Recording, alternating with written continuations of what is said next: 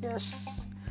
At 65, I'm about to publish my podcast. That means that not time to sit down on the couch.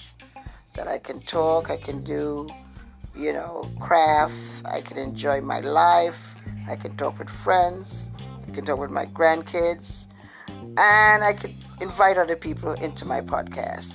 So at this point in time, I'm about to start my podcast. Not today, but I am going to come back after, and we are going to have a little discussion on things.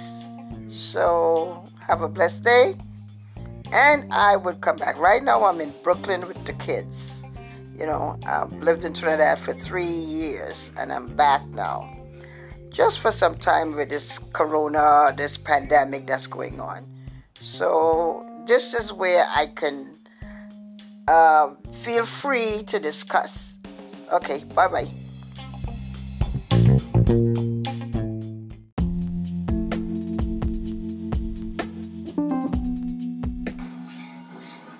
This is a blessed night. I was able to attend a meeting tonight because you ever sat and think, what am I going to do with my life? What do I want? I'm a retired 65-year-old woman, strong, a little ache in the knees, but my health is good.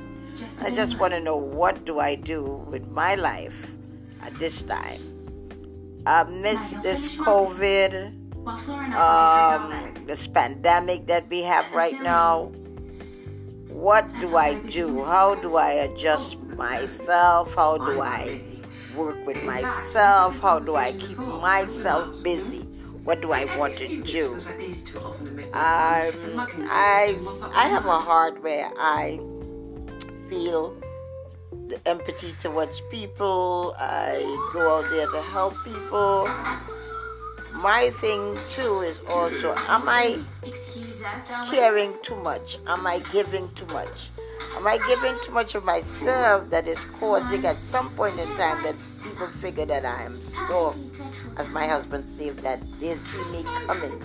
Or is it that they need my help, but they're not seeing where I'm giving the help, and it's not because I'm soft, but because that's my heart. That's who I am.